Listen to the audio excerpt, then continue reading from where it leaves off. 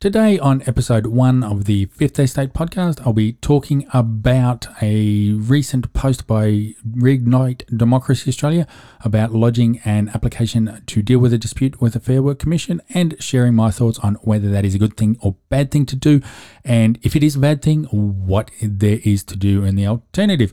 And I'll also be talking about a possible false flag event that is coming to Victoria to help justify the new pandemic bill that is before Parliament. So, without further ado, let's get on with the show.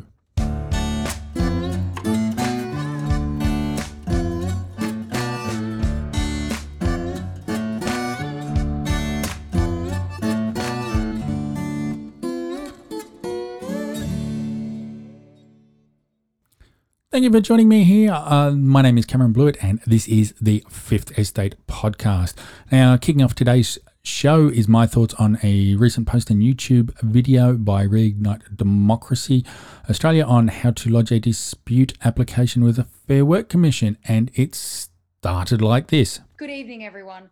I am so excited to share this with you because we have found a way and put the work in to give you the resources so that you as the individual, as the employee, can apply to the Fair Work Commission to help you with dispute resolution. Now, I will admit when I heard this that, I was a little bit skeptical. That is because the quality of the information that has been coming out from Reignite Democracy Australia has been, shall we say, lacking.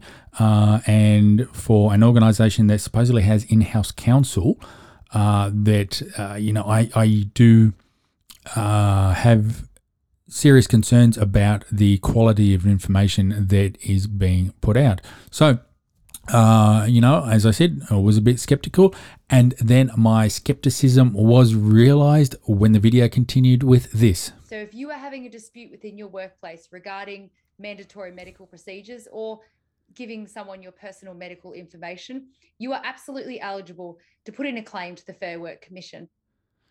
Now, let me just start by saying here, before I go any further, that what Monica has said here is wrong. The Fair Work Commission has limited jurisdiction to deal with a company-mandated medical procedure, though that would be more along the lines of lack of consultation, not for a dispute resolution. And which obviously is not what RDA is proposing, and it has no jurisdiction to deal with a dispute about handing over personal medical information. So with that, my hopes were well and truly dashed, and I'm not going to play anything else from the rest of the clip. I'll just go through some of the comments and discussions and what my thoughts are. So now getting back to that. Now, yes, the Fair Work Commission is set up to deal with disputes, though it can only deal with disputes when there is a dispute resolution clause in a particular industrial instrument. So these industrial instruments are a modern award, an enterprise agreement, or your employment contract, or any sort of agreement that you have with the employer. So it's between the employee and the employer. If there is no dispute resolution clause and there is nothing in that dispute resolution clause that says you can refer it to the Fair Work Commission, then there is nothing that the Fair Work Commission can do about it, and your matter will be dismissed. So, and I think people need to make that bit clear and understand that bit. So no, going back to the mandated medical procedures. Now, if it is a company one, and there's no consultation, which there has to be because it's a major workplace change. Now, there needs to be consultation. That period of consultation could be, obviously, depending on, it needs to be reasonable for the size of the workforce. So what is reasonable is entirely up to the commission, the member, if there was concerns about that. Though it normally goes down the process of sending an email out to saying to everyone, hey, we're going to change our company policy. This is what we're going to do. We're going to have an information and feedback session on why we think this change of policy needs to happen. So, for example, for a company mandated procedure, they'd put out saying, okay, this is why we think we need to do it. Here's allowing for feedback. This is what happens. This is how you can have an exemption to it and things like that. Now, with Victoria. Now, I'm only dealing with Victoria here because that's where I am at the moment. I will admit I haven't looked too hard or too much further into anything else that is going on in the other states. So I'm just dealing with Victoria. the difficulty here with this information, and remember, Monica is Victoria as well, so there will be a lot of people in Victoria looking to her for information. So the problem with that, this isn't company mandated policy. This is a state government policy. And you can lodge as many disputes as you want. The Fair Work Commission has no jurisdiction on dealing with a state policy, a state direction, legislation, regulation, whatever it is. So going back, following the process. So let's say you've initiated the dispute resolution process and you're taking it. You're not going to go through the steps that are normally in most awards about going through your employee representative, talking to management, going through that bit. You're going to take it straight to the commission. Okay, you take it straight to the commission. So you've lodged the dispute and you've notified the company of a dispute. So what happens is the status quo remains. So for most employees, you'd have to have at least one jab. So if you haven't had one jab, then you're off on annual leave, personal leave, unpaid leave. So you lodge a dispute. Bang, the status quo. So whatever happens, whatever conditions were going on prior to that dispute being lodged, that stays. So that stays for the duration until it goes through the commission and the commission decides or the dispute is settled. So you're there. Okay, let's say you're on annual leave. You're on annual leave. So you lodge the dispute, you're still on annual leave. 2 or 3 weeks later, or whatever happens, however long it takes to get through to the commission to deal with that dispute, you're still on annual leave. Both parties get involved. The member, depending on the seniority of the member will be there saying, okay, how do we settle this? The employee will say, well, I don't want to get jabbed. The employer will say, well, I don't want you to get jabbed either. Unfortunately, there's state government directions that says that you need to have either one jab. By that time, it'll be double jabbed, or you need to provide an exemption. If you don't provide any of them, then I have to consider you as being unjabbed. If you're unjabbed, the directions say that you cannot attend the workplace. What else is there to do? There's no way for the commission. What is the commission going to do? Say, okay, yep, all right, I understand that person doesn't want to get jabbed. Well, they do. It's their human right, whatever it is, whatever things that are going on there, to not get jabbed. Okay. Direct the employer to say, all right, you have to let them return to work. Well, they can't, because if the commission directs them to get that employee to return back to work, well, then the commission is directing them to break a state law. Now, I understand that the directions are not, like the directions from the chief health officer are not law, though failing to follow the directions is law, is a breach of the Public Health and Wellbeing Act. So what happens from that? There's no chance of settling that dispute, because both have their views. There's no middle ground. So what happens? The commission can't deal with that dispute. So bang, it goes. Now, the other bit about handing over personal medical information. Now, this in-house counsel for RDA turned around and said that the handing over that was varying the terms of your employment contract. Now, that's not essentially true, because what most switched-on employers would be doing is asking for that to satisfy the directions. They're not saying, hey, you can't be employed here if you don't hand over that information. No, what they'd be saying is, hey, we need this information to allow you to attend the workplace. If you don't hand it over, you can't attend the workplace. That's it, plain and simple. And that's from the state government. So from there, what is there to do? The commission will look at that and say, well, bang, no, there's nothing you can do about it. Same as an unfair dismissal application. For that, if any employer turns around and says, well, hey, your employment has been terminated because you haven't been single jabbed or double jabbed or whatever it is at that point in time, honestly, I think that they deserve everything coming to them. What I believe most employers would be doing now is terminating people on the grounds of not being able to fulfill the inherent requirements of the role. Now, that does get a little bit more tricky there, because what happens with that is that, as an employer, you expect your employees to turn up. If your employees aren't turning up, then they're not filling the requirements of the role, which for most roles is for you to attend the workplace. Now, it is up to the employee how they decide to do it, but they need to be able to, the company needs to be able to comply with the directions from the Chief Health Officer to allow that employee to turn up. If they don't, well, then that's the thing. What can they do? So, this is thing. And if an employee is terminated for not being able to fulfill the inherent requirements of the role, that's going to make things very, very awkward to deal with, to go through the process, because you can lodge an unfair dismissal application for that, and it will be deemed as being fair. It won't be deemed as being a harsh or unjust or unreasonable termination, because you've given every opportunity according to government directions. So this is the same thing, is that if you employ a truck driver and they lose their license, they can't refill, they can't drive a truck anymore. They can't do that unless you can find something else for them to do in that. Well, then, there is depending on how the termination took place, the termination could be viewed as being fair, because they know that they're there to be employed as a truck driver. If they can't drive the truck, then they can't do their job. If they can't do their job, well, what is there for them to do? So that's the thing.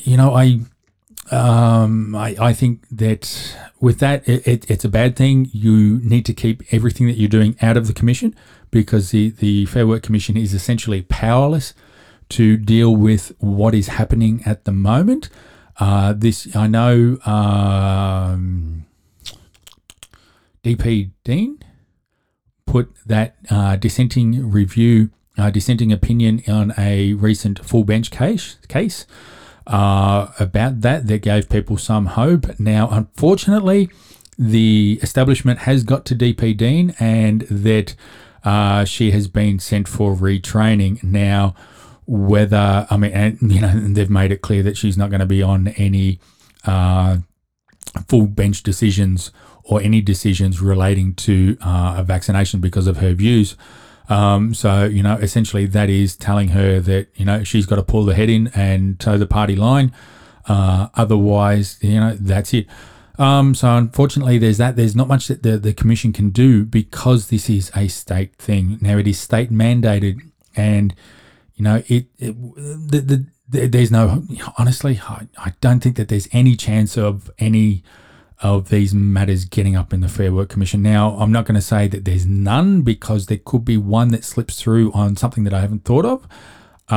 So who knows about that. Now, before I continue, I just want to make it clear that none of this was legal advice. Now, I'm not a lawyer. I have been dealing with the industrial relations sphere for, I think, probably close to 15 years now. So, I'm fairly confident in my knowledge and understanding of the Fair Work Act and different modern awards, and how it applies to what the situations that we're going through now. And yes, as I said before, I'm not a lawyer. So take that with a grain of salt if you want. Though I do recommend that you trust but verify. Double check everything that I've said. Don't trust an RDA lawyer. Because they're not giving you legal advice. They're just giving you general information. Same as what I am. It's just general information. How you want to take it is entirely up to you. But my thoughts are, stay away from anything that RDA says. I think that they're sending people down the garden path, giving people false hope. And, when it comes to it, very little of what is going on is going to be able to stop what is happening. Now, I'm not saying that we can't. I genuinely believe that we can. I just don't think that the saviour is going to come from political parties or organisations like Reignite Democracy Australia. It needs to come from the individual. Now, I did promise at the start of the show that I would offer alternatives on what people can do if they're in the situation where they don't want to get their jab and they've got an employer who is happy for them to maintain that position. Now, if you have a look, now everything relates to the Public Health and Wellbeing Act 2008. Now, the directions come from let me flick through, I think it's section 200. No, section 198. Okay, Section 198 allows the Minister, on the advice of the Chief Health Officer and after consultation with the Minister and the Emergency Management Commissioner under the Emergency Management Act 2013, to declare a state of emergency arising out of any circumstances causing a serious risk to public health. Now, that bit there is what gives the Chief Health Officer the authorisation to that triggers a state of emergency. Section 199, Chief Health Officer may authorise exercise of certain powers. Now, that is giving the Chief Health Officer the authorisation to do these. Section 200 is the emergency powers. Now, the bit that I believe people should be looking at, now, as I said, this is only general advice. I don't know about your circumstances or anything like that, but if there was John Smith there who didn't want to go through that process, and John Smith's employer, Acme Widgets Proprietary Limited, which is a fake company, and if there is a company that is called Acme Widgets, my apologies to them. This is not referring to anything that they may have done or will do or could be doing. So, oh, pardon me.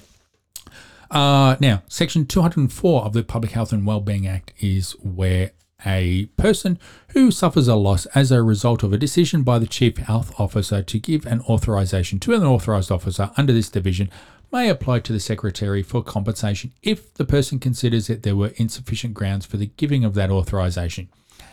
Now, what John Smith would be doing or should be doing is writing a letter off to the Secretary of the Department of Health. Now, I'm not sure who it is at the moment, so I can't even tell you how to do that, but I'm sure if you go to the Department of Health website, health.vic.gov.au or something along those lines, you'll be able to find who that is and then send off that letter. Now, also be aware, if the Secretary, this is subsection 2, if the Secretary decides that there were insufficient grounds for the giving of an authorisation to an authorised officer under this division, the Secretary is to pay just and reasonable compensation to the applicant. Now, it is up to the Secretary to decide what is just and reasonable compensation, and it also is up to the Secretary to decide if there were insufficient grounds. Now, John Smith writes his letter off to the Secretary, 28 days pass, which is the specified period of time that the Secretary either has to respond to you, or it's taken that the Secretary is taken to have refused to pay compensation if they haven't got back to you within 28 days. So from there, you can head off to VCAT and make an application for review. Now, the application for review must be made within 28 days of the date of which the decision is made, or the day on which you are notified under subsection 6, which says that the Secretary must inform each applicant for the payment of compensation in writing of the applicant's right to apply to VCAT for review. Now, that is what, John Smith, being a switched on person that he is, would be doing that. He'll be having a look at that, applying to the Secretary for compensation, and going through that motion. Now, knowing that the Secretary is going to say no, okay, applies to VCAT for review. So how does that help John Smith with not getting the jab and John Smith's employer, Acme Widgets? Now, the interesting part is Section 203 of the Public Health and Wellbeing Act says compliance with direction or other requirement. Now, subsection 1, a person must not refuse or fail to comply with a direction given to the person or a requirement made of the person in the exercise of a power under an authorisation given under Section 199. It talks about penalty. In case of a natural person, 120 penalty units. In the case of a body corporate, 600 penalty units. Where this letter to the Secretary and the application to VCAT could come in handy, subsection 2. A person is not guilty of an offence against subsection 1 if the person had a reasonable excuse for refusing or failing to comply with a direction or requirement.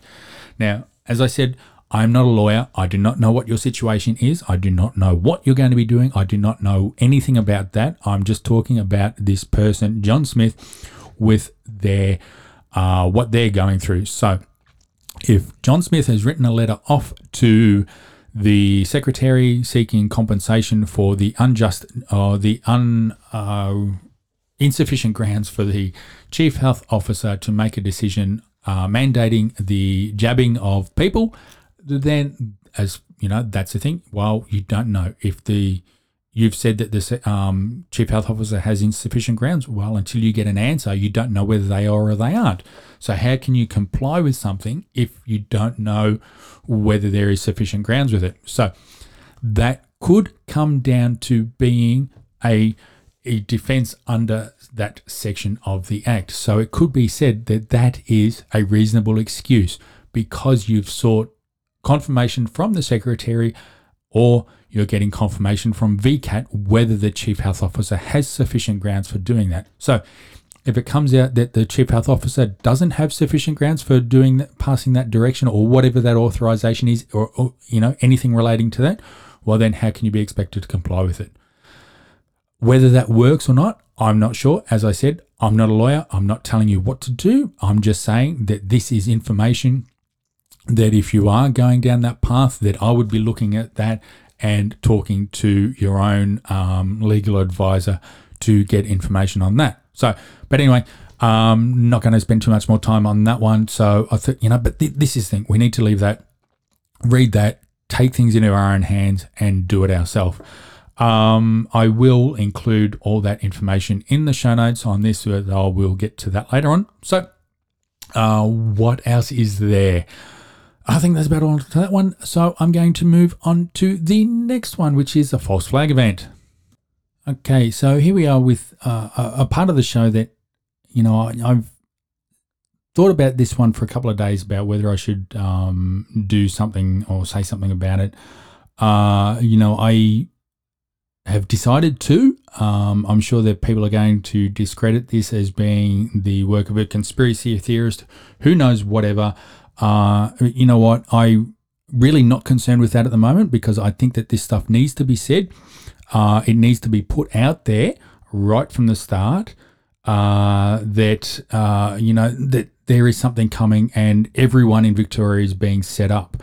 Whether it, I'm going to say it's going to be a false flag event because I believe that it is going to be someone that, pardon me, has been set up or someone that has been, told to do it. So whether it's an actor or someone like that, I don't know. But I believe something is coming. It's going to justify what comes next or is going to be used as a catalyst for what's coming next. Now, we all need to be aware of it. We need to oppose any sort of violence. If anyone starts mentioning any sort of violence at any of these protests, walk away, because if you get involved in it, for those who watch international news and everything like that, you've seen what the media has done in the US about what happened on the 6th of January with the group of protesters who went through a parade through the Capitol building. Now, the media has lied continuously about it. There's more and more information coming out that it could have been actually started by the FBI. But hey, I'll let you do your own homework on that one. But you can't trust anything that comes from the government. You can't trust anything that you see in the media, and the media is setting up people or setting up the compliant ones around in the state or even internationally to accept. Well, hey, you know what? This is what we need to do to stop this. We saw this with the protest that went down to the shrine. Now, they were herded down there. They were herded down to the shrine by the police, and then all of a sudden, the SAG comes out and everything like that, anti-terrorist squads, and they start firing rubber bullets and pepper balls and things like that. Now, that should never have happened. Never. There was no need for it. It was a completely excessive use of force by the Victoria Police, and I would like to see them held accountable for it. I know it won't happen while this regime is in power. I do hope and it happens when the next one gets done, that there is a full and open. I mean, I'd love to see a royal commission, though royal commissions are very hamstrung by their terms of reference. Maybe it needs to be a parliamentary inquiry. Whether that can get to the bottom of it, who knows? So anyway, before I go down that wormhole, let's go back to what this false flag event is. Now, I'm sure we've all seen the footage of Professor Brett and I'm not going to call him what he thinks his title is. The former dude who used to play with trains, walking down the steps of Parliament and facing some people shouting at him. Now, that combined with the disrupted talk by Daniel Andrews, now they were both planned events. And what do I mean by planned? Well, that was deliberately done. Those two deliberately walked down the steps of Parliament. That was a deliberate act. They will walk down the steps of Parliament to get a reaction out of the crowd. Now, before you say, that's a conspiracy. Well, tell me, how many doors and secret entrances and back entrances and tunnels and all that sort of stuff do you think are in Parliament House? Why would those two need to walk down the street knowing that there was a protest out the front? If that's what they decided to do, whoever the police escort was with them needs to be sacked. Because there was no way you would say, yep, hey, that's fine. Let's just walk down the front steps while there's an anti-pandemic bill protest going on at the front. Now, it is seriously, it is a joke. It is laughable. Now, the same thing goes with Daniel Andrews. Now, where am I going with that one? Okay, yep. So I just want to play this a little bit about the reason why Daniel Andrews' Daniel Andrews' speech was cut short. Police were concerned about anti-vaccination protesters. Now, that's the thing. They weren't anti-vaccination protesters. Now, what is an anti-vaccination protester? In the old days, it used to be anyone that was against any of the jabs in the arm. Nowadays, it seems to be anyone that is opposed to or questioning the series of jabs now that the government is mandating. So times have changed, and as these organisations do and these regimes do, they change definitions. They change how things are defined to suit their own agenda. But this is the thing. Now, if you have a look at that footage on that, I believe that I won't say that was deliberately done. I think that was incompetence by Daniel Andrews' security team. Because if you have a look at it, the car was parked on the street. He's gone for a walk from the front door to the street to get in the car. Now, there were protesters out there. They weren't herded away. They weren't kept an arm's length from them or anything. Now, just excuse me for a minute. Oh, that's a bit better. I just had to have a bit of a drink there. So where was I? Yes, there wasn't a clear way. The car could have been taken around the back of the facility. Any close personal protection detail worth half their salt would have had multiple exits planned, multiple contingencies on, if this happens, we do this. If that happens, we do that. This exit we can use, that exit we can use. Oh, no, okay. And then you have a look. They walk out. The person that Daniel Andrews is with doesn't know what door she's going to get into. She's gone to the back door, stopped. The driver of the vehicle has gone and opened the back door. Then Andrews has got in, the person's got in, and then the driver's walked around to the car and then they've trundled off. That is absolutely woeful. Because, I'm sure we've watched enough Secret Service movies to see that no, there is always, the driver is always in the vehicle, because if something happens, the car needs to go. If there was a genuine threat against Andrews at that time, all you had to do was take the driver out and then gone.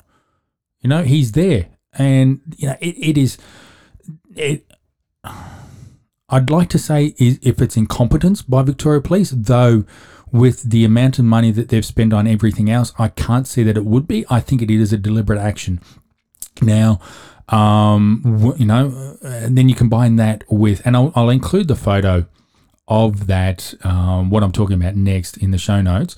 But you have a look at Daniel Andrews when he was laying his wreath on the steps. I think it was at the War Memorial on Remembrance Day a couple of days ago. You have a close look at his jacket. I believe that he was wearing probably NIJ 2 or 2A body armor under that. Now, NIJ is the 2 or 2A is only low velocity ammunition, so it'll only sort of stop something from maybe a handgun.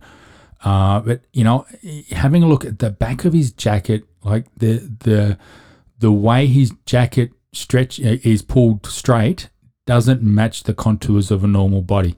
Now, happy to be proven absolutely wrong on that one, though I believe that he's wearing some sort of protection under there, whether it's a stab vest or an NLJ2 or 2A body armor. Well, that remains to be seen, but he's got something light under his jacket there. And that was a controlled environment. That would have been, everyone would have been vetted going in. It would have been mixing with general members of the public and all that sort of stuff. So, it's interesting to see what's happening from there. Now, going on to these other bits is that we're being set up. I believe that the media is setting up Victoria for something to happen, especially when you have a look at the alleged threats and abuse that has been thrown against or levelled against or received by the three crossbenchers. Now, two of the crossbenchers have got up and said that they've received this. Fiona Patton had some time off from social media because of the communication that she's received. Now, Andy Medic, his chief of staff, Georgie Purcell, has posted something which was a letter with a condom attached inside it. Now, it was a clean one. It wasn't a used one. So, that sort of makes the last bit of the letter a bit pointless. Not saying that they should. But and then Mr. Medic himself gets out and says that his family's received threats and all that sort of stuff. Now, to be clear, I don't think that threats should be dragged against anyone's family, especially, if they're not in the public light. I know in previous things that I've done and all that sort of stuff, my family did cop quite a bit of abuse because the cowards that went after them couldn't come after me, so they went after my family instead. Now, that is totally unacceptable as far as I'm concerned. And for people that have made comments on social media about Medic's family, I've called them out and said that's unacceptable. Though, now, the thing about that is Andy Medic has politicised his family right from the time that he got into office, and his wife is also on the committee of Animal Justice Party Victoria. So they've all been politicised. They've all taken some sort of public presence in things. So whether they're fair game, I'm not sure. Though considering what is happening, I'm not saying that it's justified. I'm just saying that it is understandable why people are saying things. Now, going on with that is that there's going to be a whole lot of stuff coming out talking about the right-wing extremists. And here is Mr. Medic himself saying... actually, no, he's talking about the British MP. Now, before I get onto that one, let me just play his quote. When we look at events in the UK where we've had members of Parliament murdered, they didn't think anything was going to happen either until it happened. Now, there was a murder of a British MP. I think that was about 2016 was the excluding the recent one, the most previous one. Now, this recent one that happened this year, I think it was a month or so ago, that British MP was actually murdered by someone who identifies with a particular terrorist organisation that most of the Western world is opposed to. Now, Mr. Medic won't say that because that doesn't fit his narrative. He just wants to continue the narrative that says things like this. And it's fueled, as I said, by this far right activism. Now, let me just call this out as utter bullshit by Andy Medic. If there is far-right activism, what is far-right activism? Is it because he's so left-leaning that it's fascistic, that anything that is central or opposed to that is far-right? I mean, you tell me what, Mr. Medic. And if there is, you've got information to it as Parliament. Now, Dr. Ratnam from the Greens has got a number of motions going through Parliament, allegedly calling out this big boogeyman of far-right activism. Well, let's call it out. If there is genuine far-right activism going on in this state or in this country, it is your duty as a representative of ours to call it out and to identify it and to help get rid of it. Now, going on with that, it's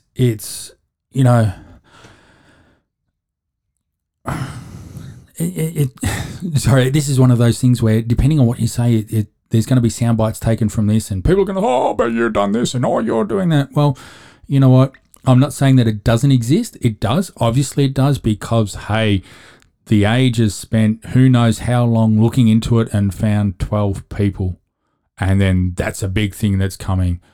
Isn't far left extremism or outlaw motorbike groups or organised crime, aren't they a bigger threat to the state and the public than what, I'm not saying that downplaying it, but, there's equal threats going around and you can't just point it at one because that gives you the soundbite and make everything else look, as not being a threat. Now, what am I going on with this one? There's a couple other sound bites that I want to get through him. So he talks about his,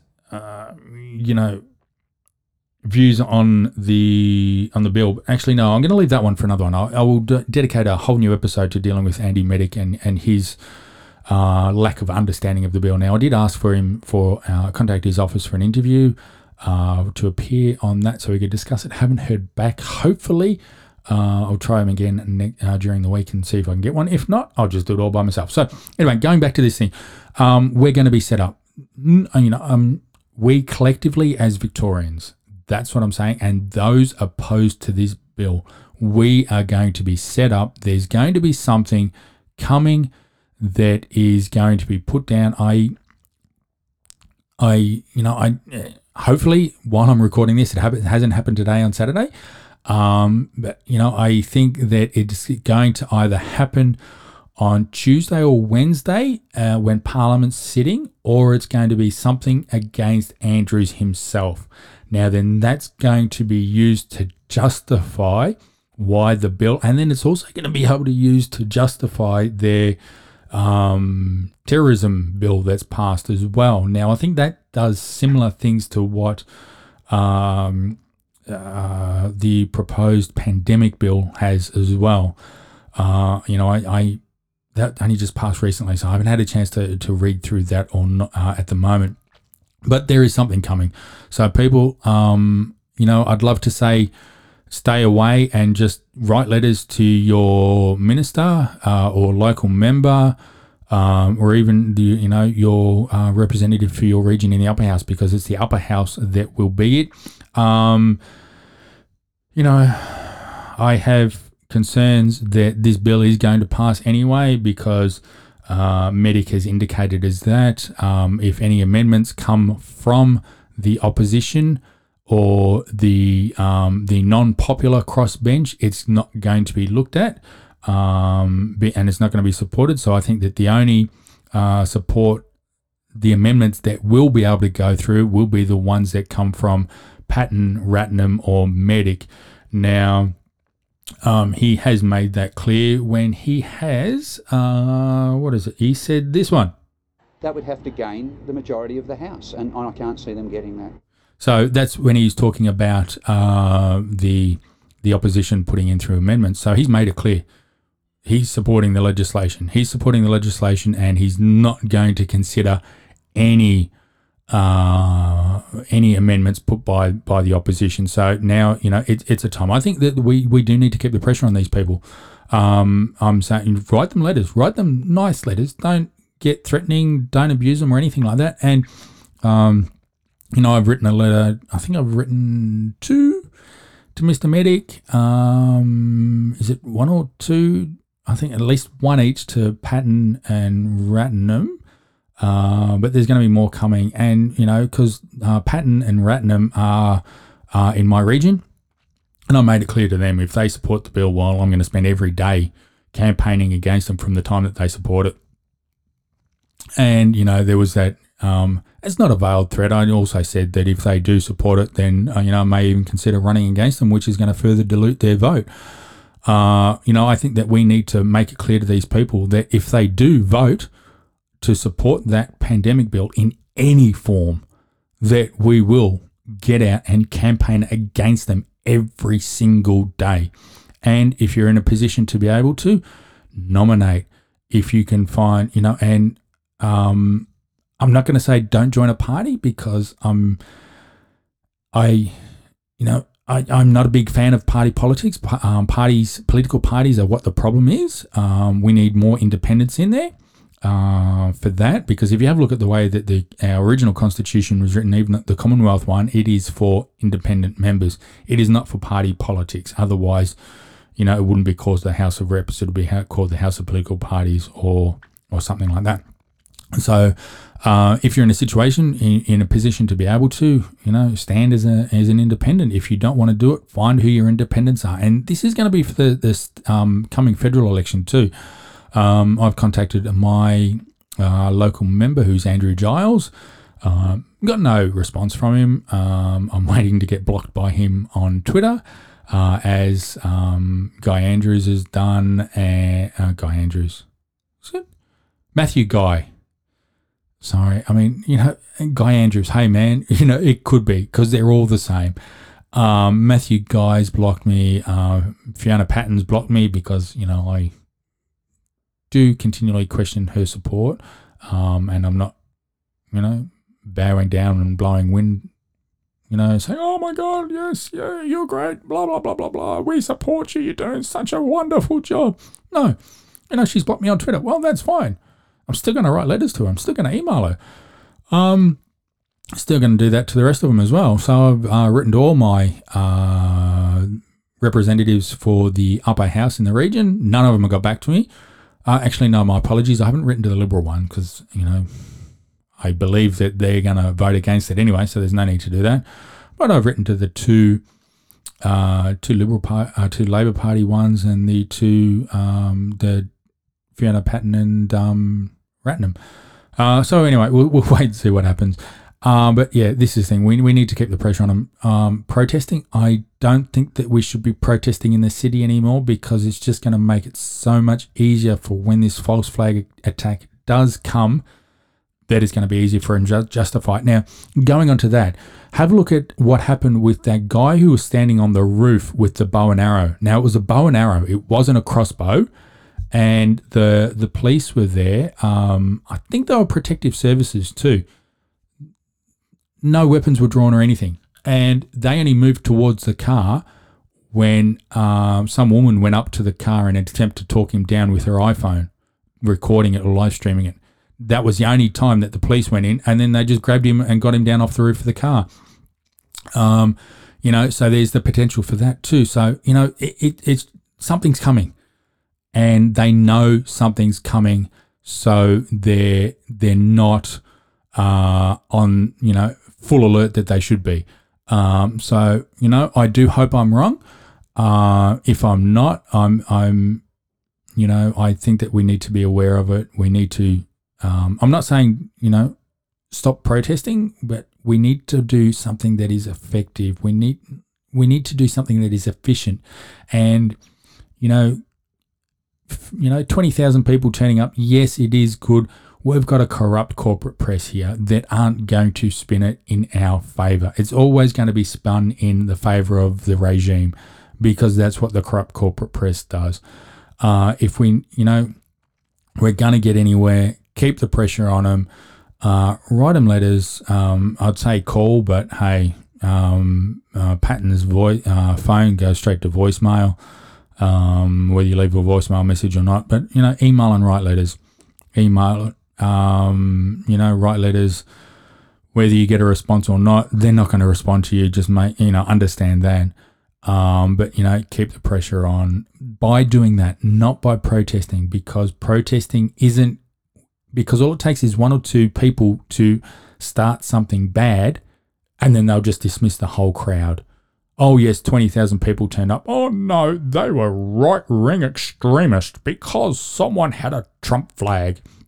Or what was it? There was footage today is someone had a gallows with 3 nooses on it. Like, really? One person turns up, he can condemn the whole lot. But that's how corrupt the corporate press is. They'll do anything to protect the regime, and the ruling class, the whole system protects itself. The ruling class will protect itself. That's why there's not going to be any difference between what Matthew Guy says and what Dan Andrews says. Yes, one may be a little bit softer than the other one, but hey, it's still going to come.